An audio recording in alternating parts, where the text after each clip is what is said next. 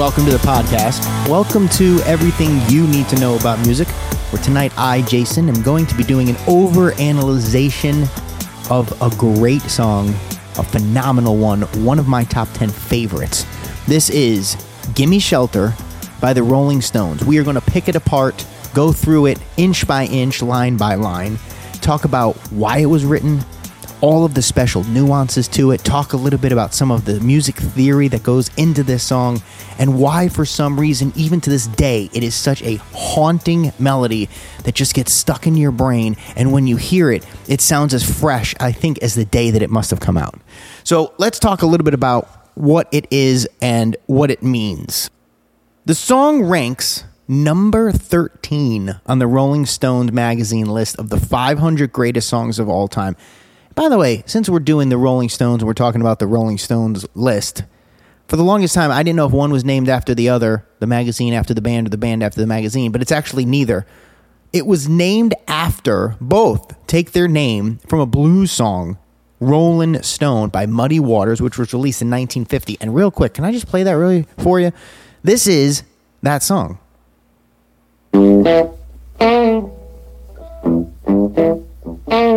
So bluesy, so good. Well, I wish I was a catfish swimming in a deep blue sea. I would have all you good-looking women fishing out. And later in the song he says, "He's gonna be a Rolling Stone. Sure enough, he's a Rolling Stone." Anyway, so that's where both of them get their name from. This Muddy Waters song, 1950. All right, so let's talk about this song. This song was recorded in London at Olympic Studios February and March of 1969. However, the vocals were then later recorded in Los Angeles studio, Sunset Sound Recorders, and Elektra Studios in October and November, respectively, of that same year. So early in the year, February, March, and then later in the year, October and November, it was finished. Nicky Hopkins played piano, Jimmy Miller played percussion, Charlie Watts played drums, Bill Wyman on the bass, Jagger did the harmonica, and Keith Richards did all the guitar parts. And we're going to talk a lot about those guitar parts once we get through the song a little bit. It is the opening track of their 1969 album, Let It Bleed. My friend Kevin loves a good lead-off tune, and I'm going to pick his brain next time I see him to ask him if he thinks this might be the ultimate lead-off tune for any album ever, because Let It Bleed is such a good Rolling Stone album. It was the actual 8th British and 10th American studio album for the Rolling Stones, and it's the follow-up to Beggar Banquet, which had such a great song on it, which was Sympathy for the Devil, one of my absolute favorite songs as well. So this was the follow-up to that. You know, we want to try and accentuate the album art whenever we can from some of these older recordings, and this one is a really special one. If you ever get a chance to take a look at it, it's odd in a way. The album cover has what looks to be like a cake, and then in front of that cake, and there's like little figurines on top of that cake. I'm looking at it right now. And then in front of that cake, there's a record that's being played with this old phonograph kind of record player looking arm. And originally Jagger asked the artist M.C. Escher to design a cover for the album, but he declined. So this guy, Robert Brownjohn, designed the cover, and he made this surreal sculpture, which consists of this phonograph, and it's like a stacked bit of a plate, and then some records, and then a film canister, and then there's a clock, and then a pizza, and then a bicycle tire, and then on top of it a cake, and on top of that cake there's icing, and on icing there's these figures that represent each one of the members of the band. Very, very odd.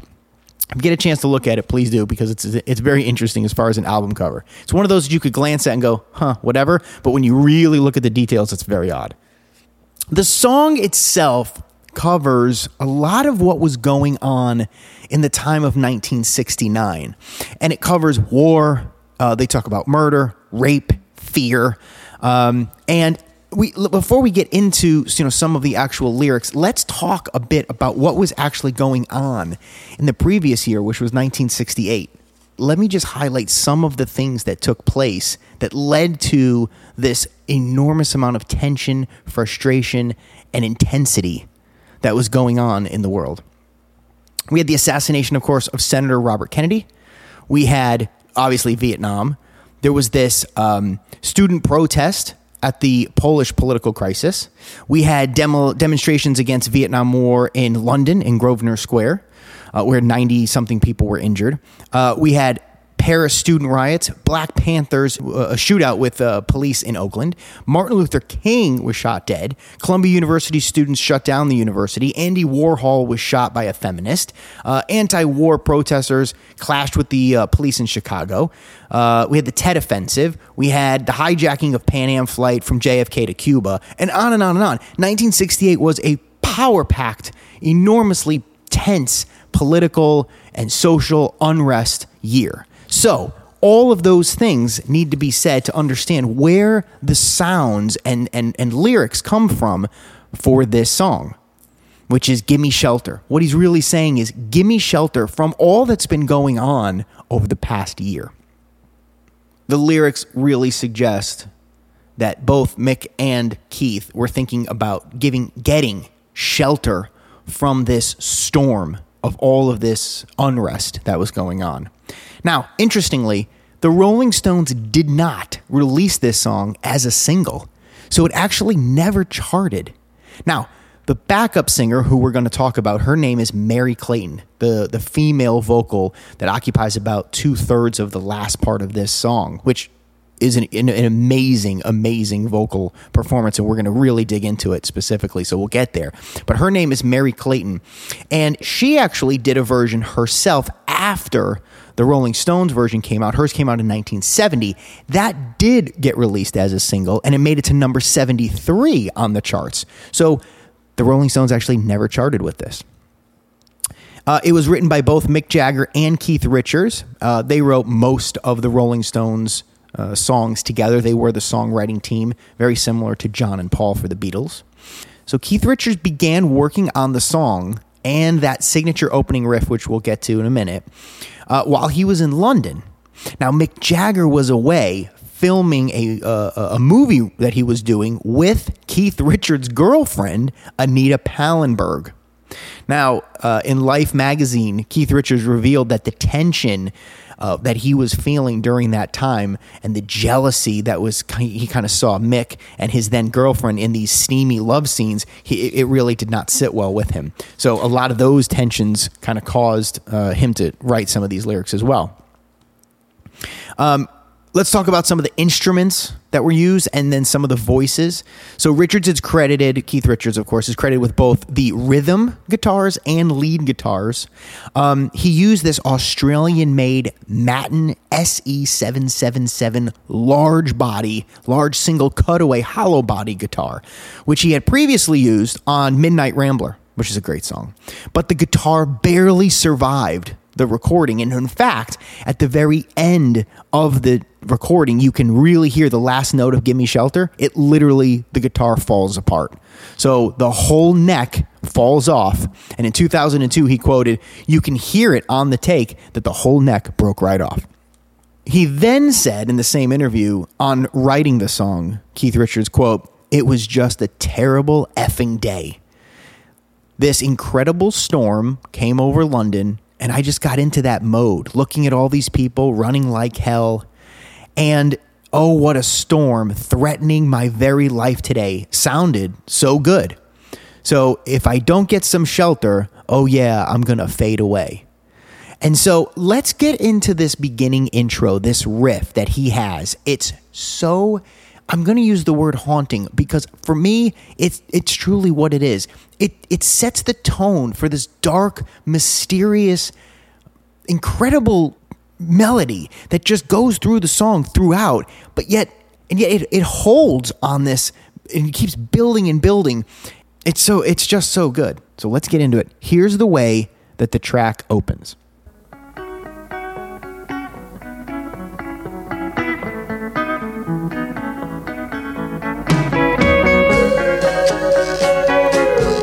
I'm going to play it and then we're going to pause it because I want to go through it a little bit with you.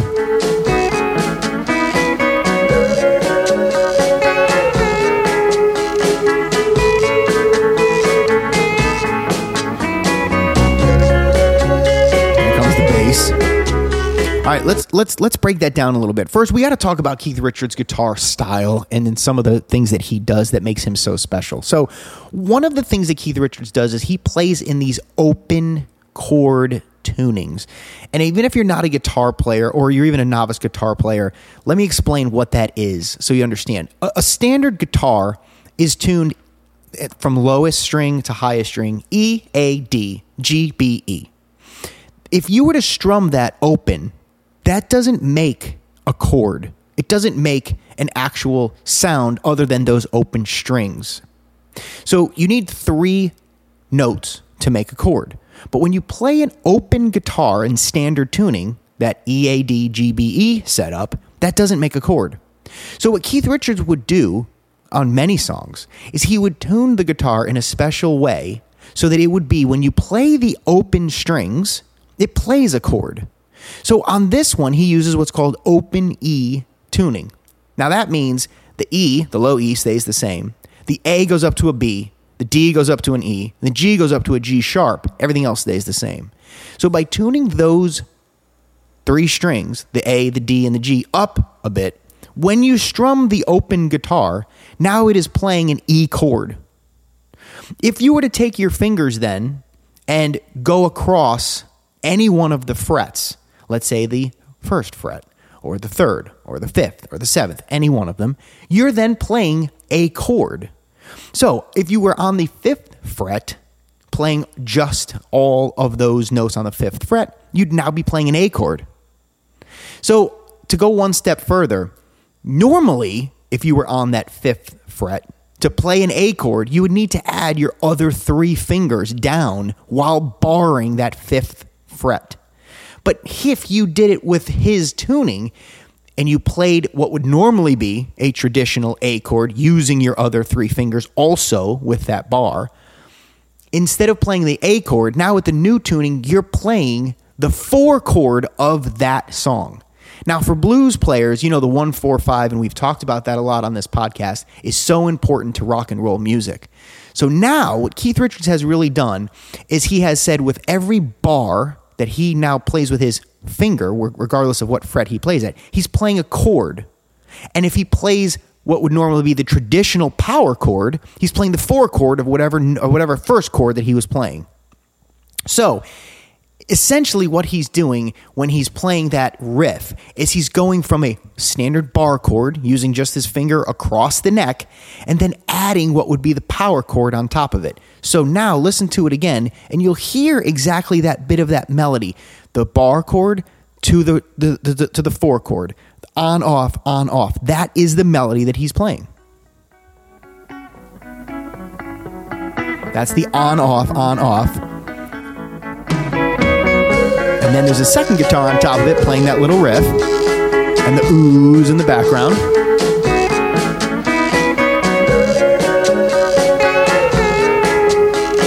And then when we get through this a couple of times, that little note, that little high note right there, is the 7th of that 4 chord that he adds.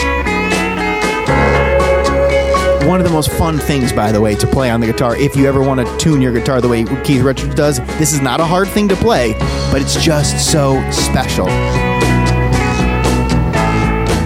So we're on the 9th fret, on the C sharp, we go to the 7th fret, B, then we go to the 5th fret, which is A. Those are the chords of the song. But the way that he plays it, and with the right guitar and the right tone and the right tuning, it makes it sound so eerie. And you just can't do that any other way. You can play it in standard tuning, but it doesn't sound the same. It just doesn't have that same eeriness. It doesn't have that same setup. And that's what makes it so special. It can't be done truly any other way. I think also this is a contender for the greatest intro ever of any song. It just has this incredible, I'm going to use it again, haunting melody that just stays throughout the song and creates this dark, rainy day type of thing that just conveys what they're saying. Now, lyrically, it is not the most complex song.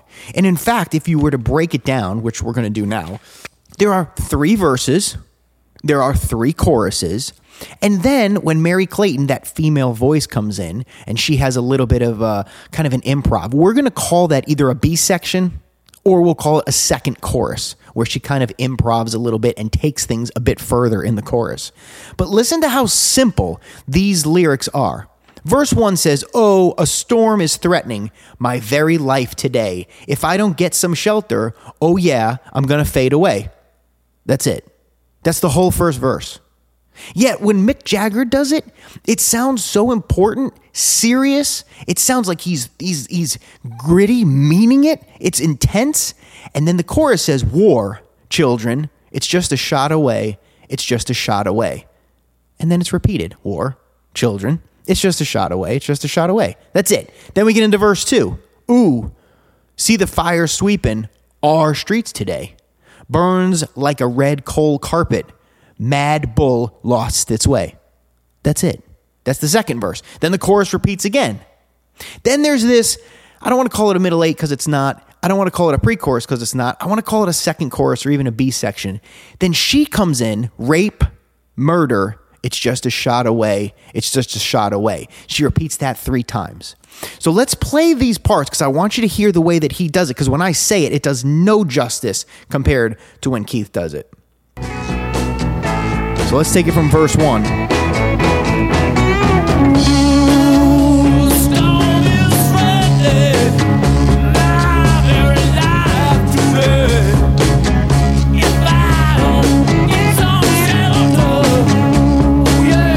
then here we come with the chorus. And Mary Clayton. Listen to her scream.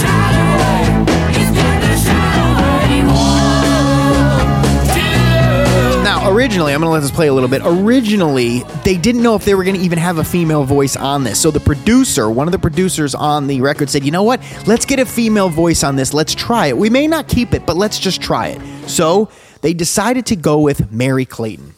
So let's talk about Mary Clayton. Mary Clayton made her name by doing duets primarily with people like Burt Bacharach. She did some stuff with Elvis Presley. Also Ray Charles. She also sang, and if you listen to it closely, you can absolutely hear her tone and intonation. She sings on Leonard Skinner's Sweet Home Alabama. And if you hear that chorus and you hear her yelling, you know that it's her. She was 20 years old at the time, and in Los Angeles, when they were doing the vocals, her friend was this guy, Jack Nietzsche. And Jack said, "You know what? Let's get a female vocal on this. Let's just try it. We may not even keep it, but let's see." So he calls her up. This was midnight. She had curlers in her hair. She was asleep. She gets this call, and she's like, "I'm not going to do it." Her husband, however, who was a jazz saxophonist, this guy named Curtis Amy, talked her into it and said, "Just go down. Just see it. It's the Rolling Stones. Give it a shot. They may not, it may not work out, but go anyway." So she said, quote, "I'm wearing this beautiful pink pajamas. My hair was up in rollers, but I did take my Chanel scarf, wrapped it around the rollers, and it looked kind of cute. Went to the bathroom, put on a little blush, because there's no way I'm going to the studio looking other than beautiful." And so she goes in there, gets ready to work. She was raspy because she was half asleep. And she says, "Wait a second, what are the words?" And she says, quote, "I'm like, rape, murder. Are you sure you want me to sing this, honey?" And she laughed at Keith, saying, Are you sure?" So she did. Now I'm going to play the record with her and Keith singing it together, and then I'm going to isolate her vocal so that you can see just what she's doing. But listen to this. Right at about 2:40 in the song.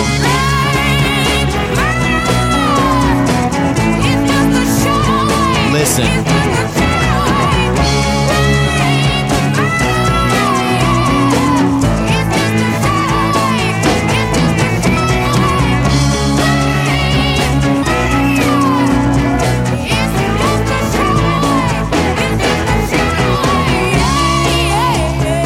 Incredible. Now, there's this legend that you can hear her voice just cracking in that, and you can hear just the passion that she has. During the second refrain, you can hear her actually crack so much that her voice, Mick Jagger screamed, "Woo!" Like it's just, he was blown away by what she was able to do. Later, after she had gone home and settled and everything, she suffered a miscarriage. She didn't realize that she was pregnant at the time. And some sources say that it was because of her exertions during this recording that caused that. It's a bit of a legend. No one has confirmed it, but that's how much passion was put into the creation of this song. So what I want to do is I want to isolate her vocal because it is so buried in the mix that you know that it's there and you can hear it, but you have to hear just what she did isolated on its own.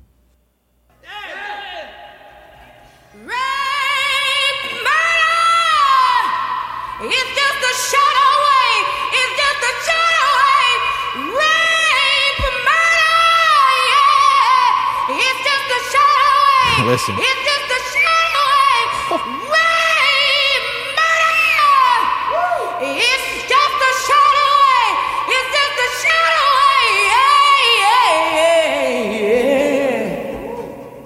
away. Just incredible. One of the most amazing performances ever. Now, we had mentioned that she actually did her own version of that song. Here's her version, which charted at number 73. Check this out. Not quite the same.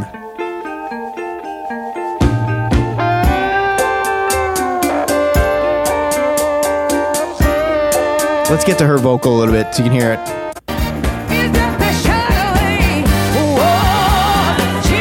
Soulful, very soulful.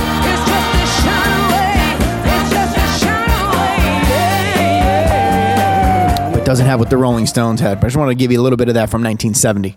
Mary Clayton, by the way, did have a regular role on the 80s TV show Cagney and Lacey, and she played the maid in the movie Made to Order. So she had a pretty interesting career.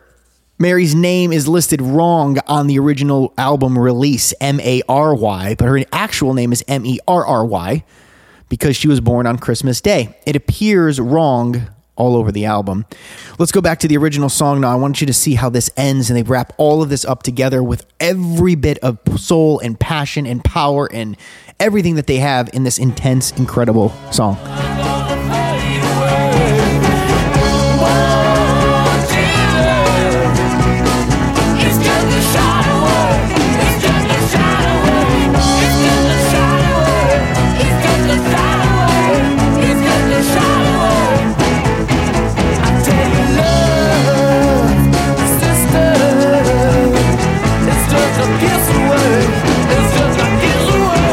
One of the things I want to highlight before we go out is I want to go and at least give Mick his due, not only for his vocal performance, but also a bit of his harmonica.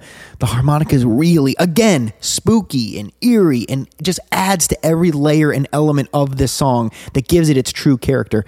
And it's right here before we get into Keith Richards' solo that he has between verses 2 and 3.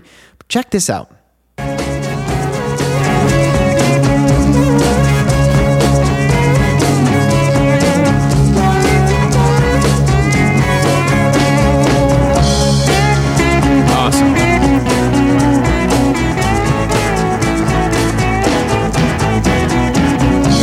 Little lead.